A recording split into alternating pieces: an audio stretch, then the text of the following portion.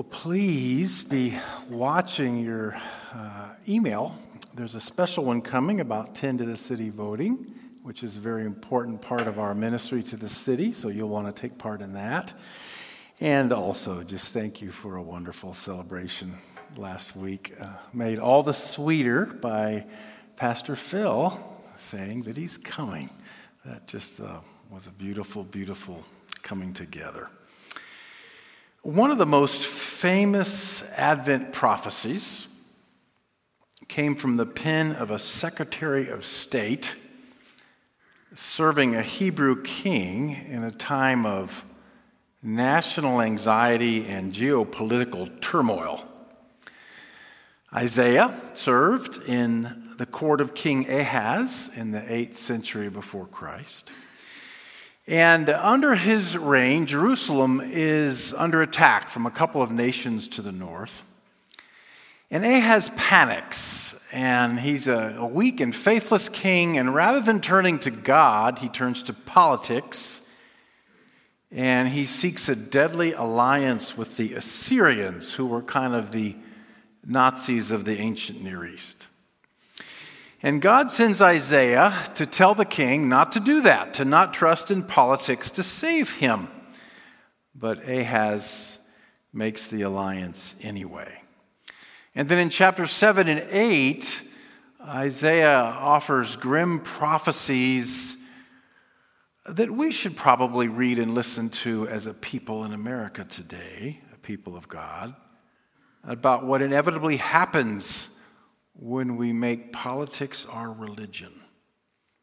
And chapter 8 concludes, as a result of all of this, they will look to the earth, the resources of the earth, but behold distress and darkness, the gloom of anguish, and they will be thrust into thick darkness.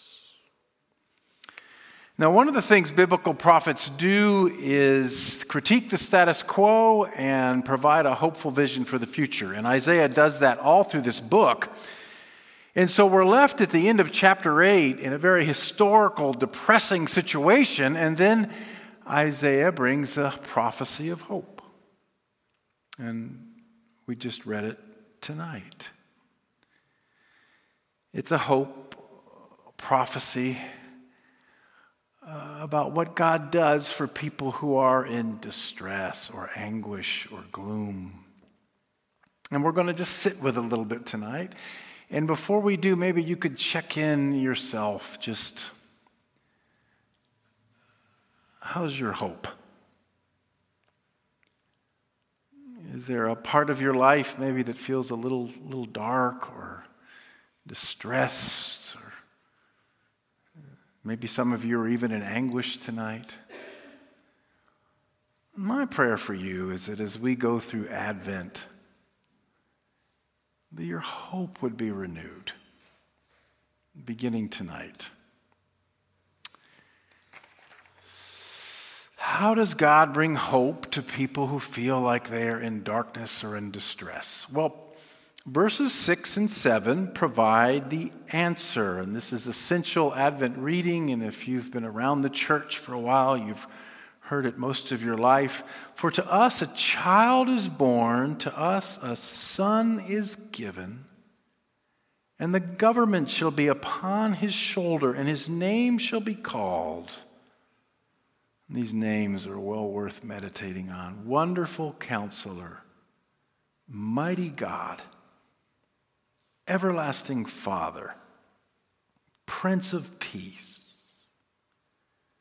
And of the increase of his government and of peace, there'll be no end. And on the throne of David and over his kingdom, to establish it, uphold it with justice and righteousness, from this time forth and forevermore. The zeal of the Lord of hosts will do this. Where does hope come from? God will give the world his Son. The Son will establish a kingdom. The responsibility for leading that kingdom will rest on his shoulders alone.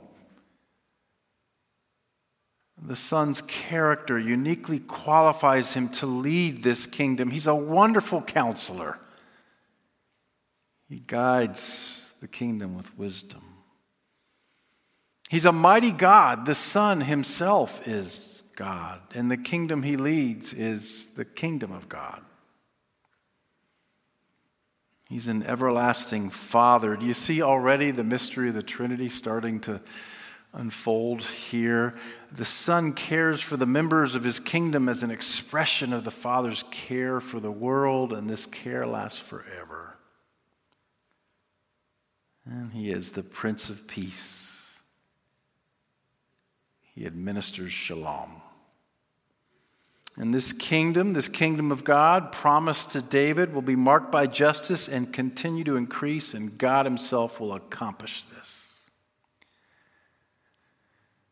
Jesus quotes this prophecy in Matthew 4 when he starts his ministry to say, I'm now, 732 years later, fulfilling this prophecy. And verses 2 to 5 describe what happens when Jesus' kingdom comes. In other words, it tells us how God brings hope. And Isaiah is so confident that this will happen that he writes from the future and looks back on the kingdom coming as if it's already happened. Let's just take a minute and think about it. Verse 2, the people who walked in darkness have seen a great light. Those who dwelt in a land of deep darkness, on them has light shone. Darkness isn't always bad in the Bible. One verse says darkness is a treasure. God meets us in the darkness. But when Isaiah uses the word here, he's talking about a life lived without hope, a life of despair, a life without purpose. And when the Son comes, he brings a life like that light. John appears to be thinking of this verse in the opening verses of his gospel. The light shines in the darkness, and darkness has not overcome it. Isaiah's readers would have been thinking about a dark desert night, covered with a bank of clouds, hopelessly lost. And then you see a light. You don't really know what the light is, but you know where light is, there's life and hope, and you move towards the light. And that is what the Son does. He comes to us in the dark places of our life, and he says, just move towards that. Over the break, we actually had no kids in for the first time in 38 years. Some of you parents are like, oh, that happens? Yeah, it happens. It happens. And so we watched a little more TV than normal. And so because when the kids are in, we never can agree on the same show. So Sandy and I like The Crown. And there's an episode in The Crown called Annus Horribilis, which is Latin for horrible year. And the queen, who's rarely vulnerable, shocks the world when she admits that in 1992 it was the Annus Horribilis.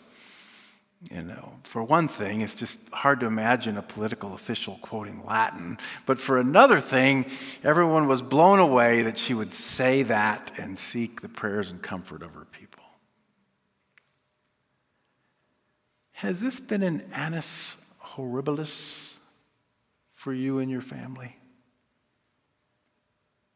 Just a tough year? Maybe you're walking through the desert of your own darkness tonight. Maybe there was one conversation over Thanksgiving that's just left you unsettled. Or maybe the approach of winter leaves you feeling anxious and depressed. Maybe a constant scrolling of bad news on your iPhone saps your hope. Or the old cruel friend of addiction paid a visit again over the holidays.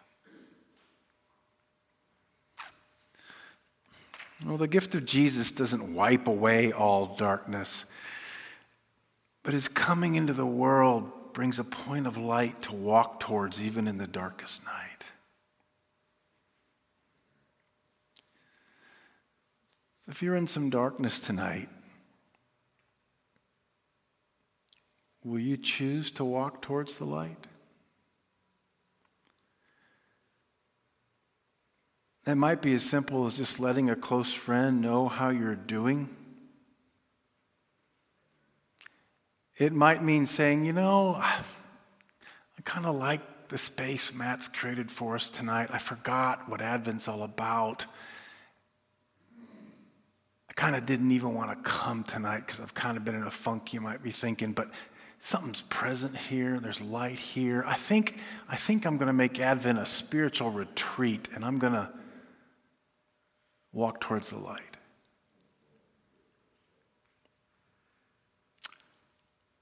It might be letting some darkness go, some bitterness, or regret, or disappointment, or shame, just letting it go, moving towards the things that are the light of grace and forgiveness. The light is coming to the world, but you have to walk towards it.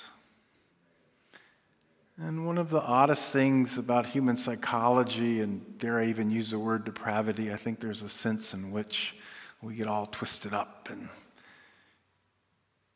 there's something in us that so often walks away from the light. Don't do that. Walk towards it. You've multiplied the nation. You've increased its joy. They rejoice before you as with joy at the harvest. They're glad when they divide the spoil. When the Son comes, when his kingdom comes, and it came with him,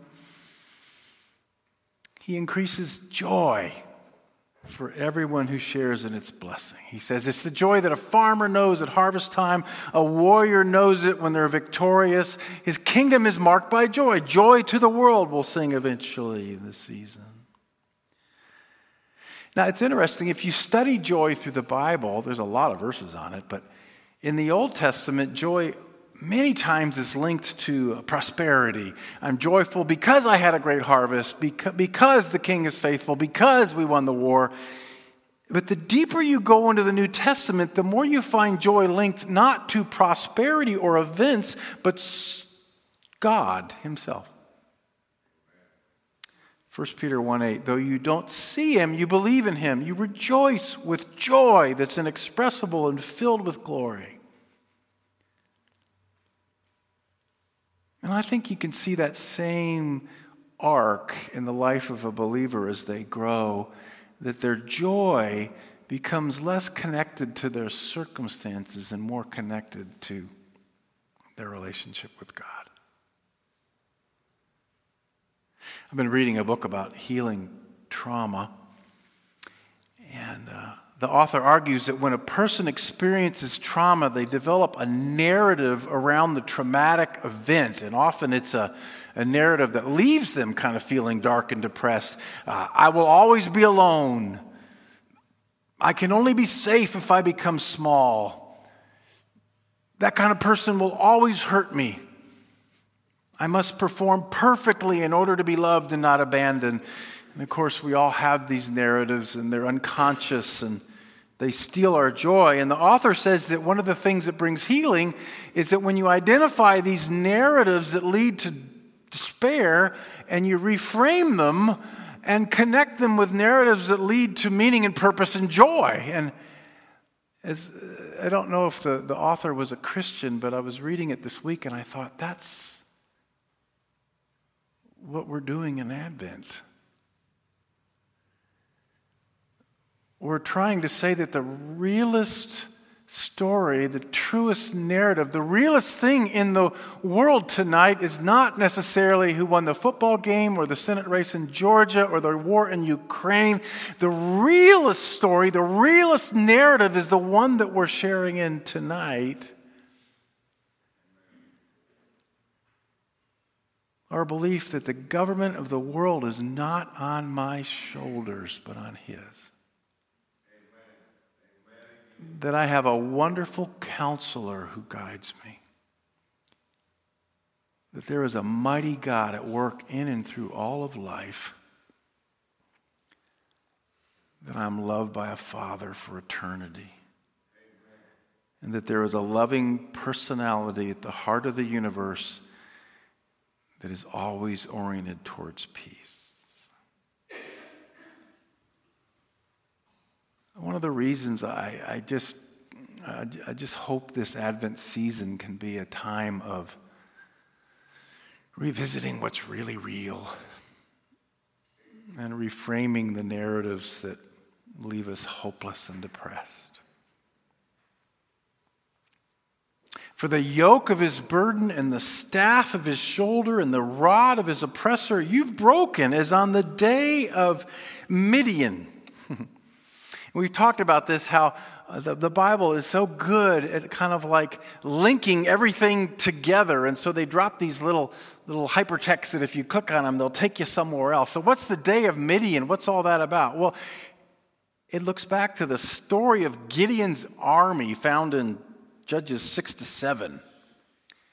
And Midian was an enemy nation that oppressed Israel. And God tells Gideon to go fight the Midianites. And Gideon is no war hero. He whines, my clan is the weakest and I'm the least in my father's house. Don't send me to do this. God says, it's okay, I'll be with you. Gideon says, well, give me a sign. God gives him a sign. Gideon says, give me another sign. God gives him another sign.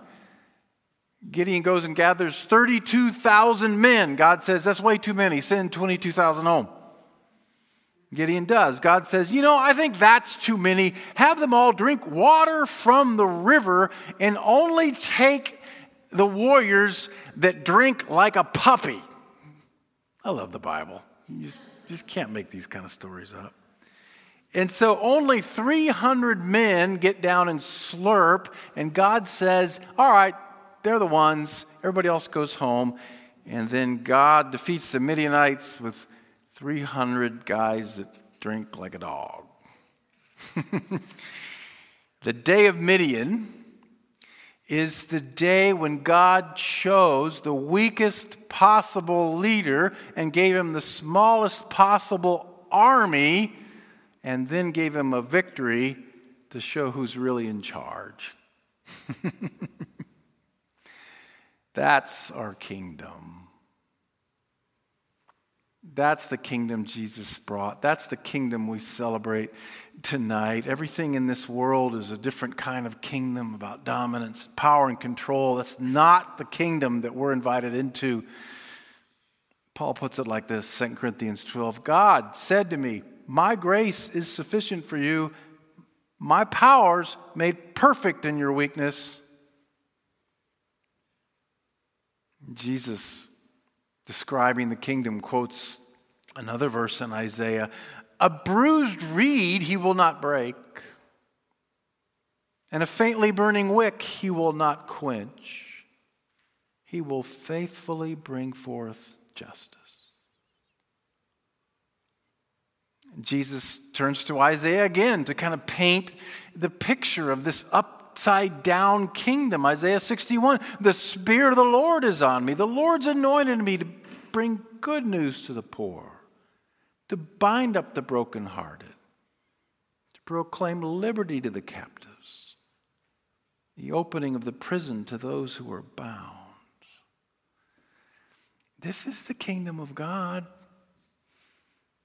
It's for wicks that are almost snuffed out and bruised reeds and guys who slurp their water and broken people like us. And somehow God delights in using weakness to bless the world. And there's one last little verse. For every boot of the trampling warrior in battle tumult, and every garment rolled in blood will be burned as fuel for the fire.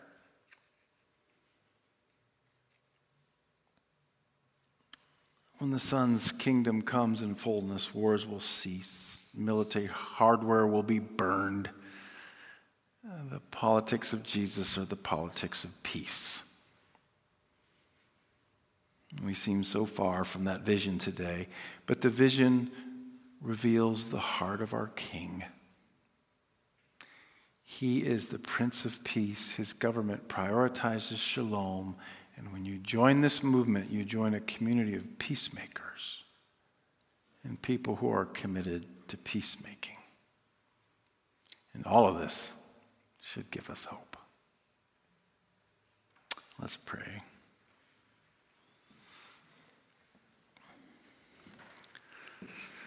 Lord, we pray now you'd meet us at the table,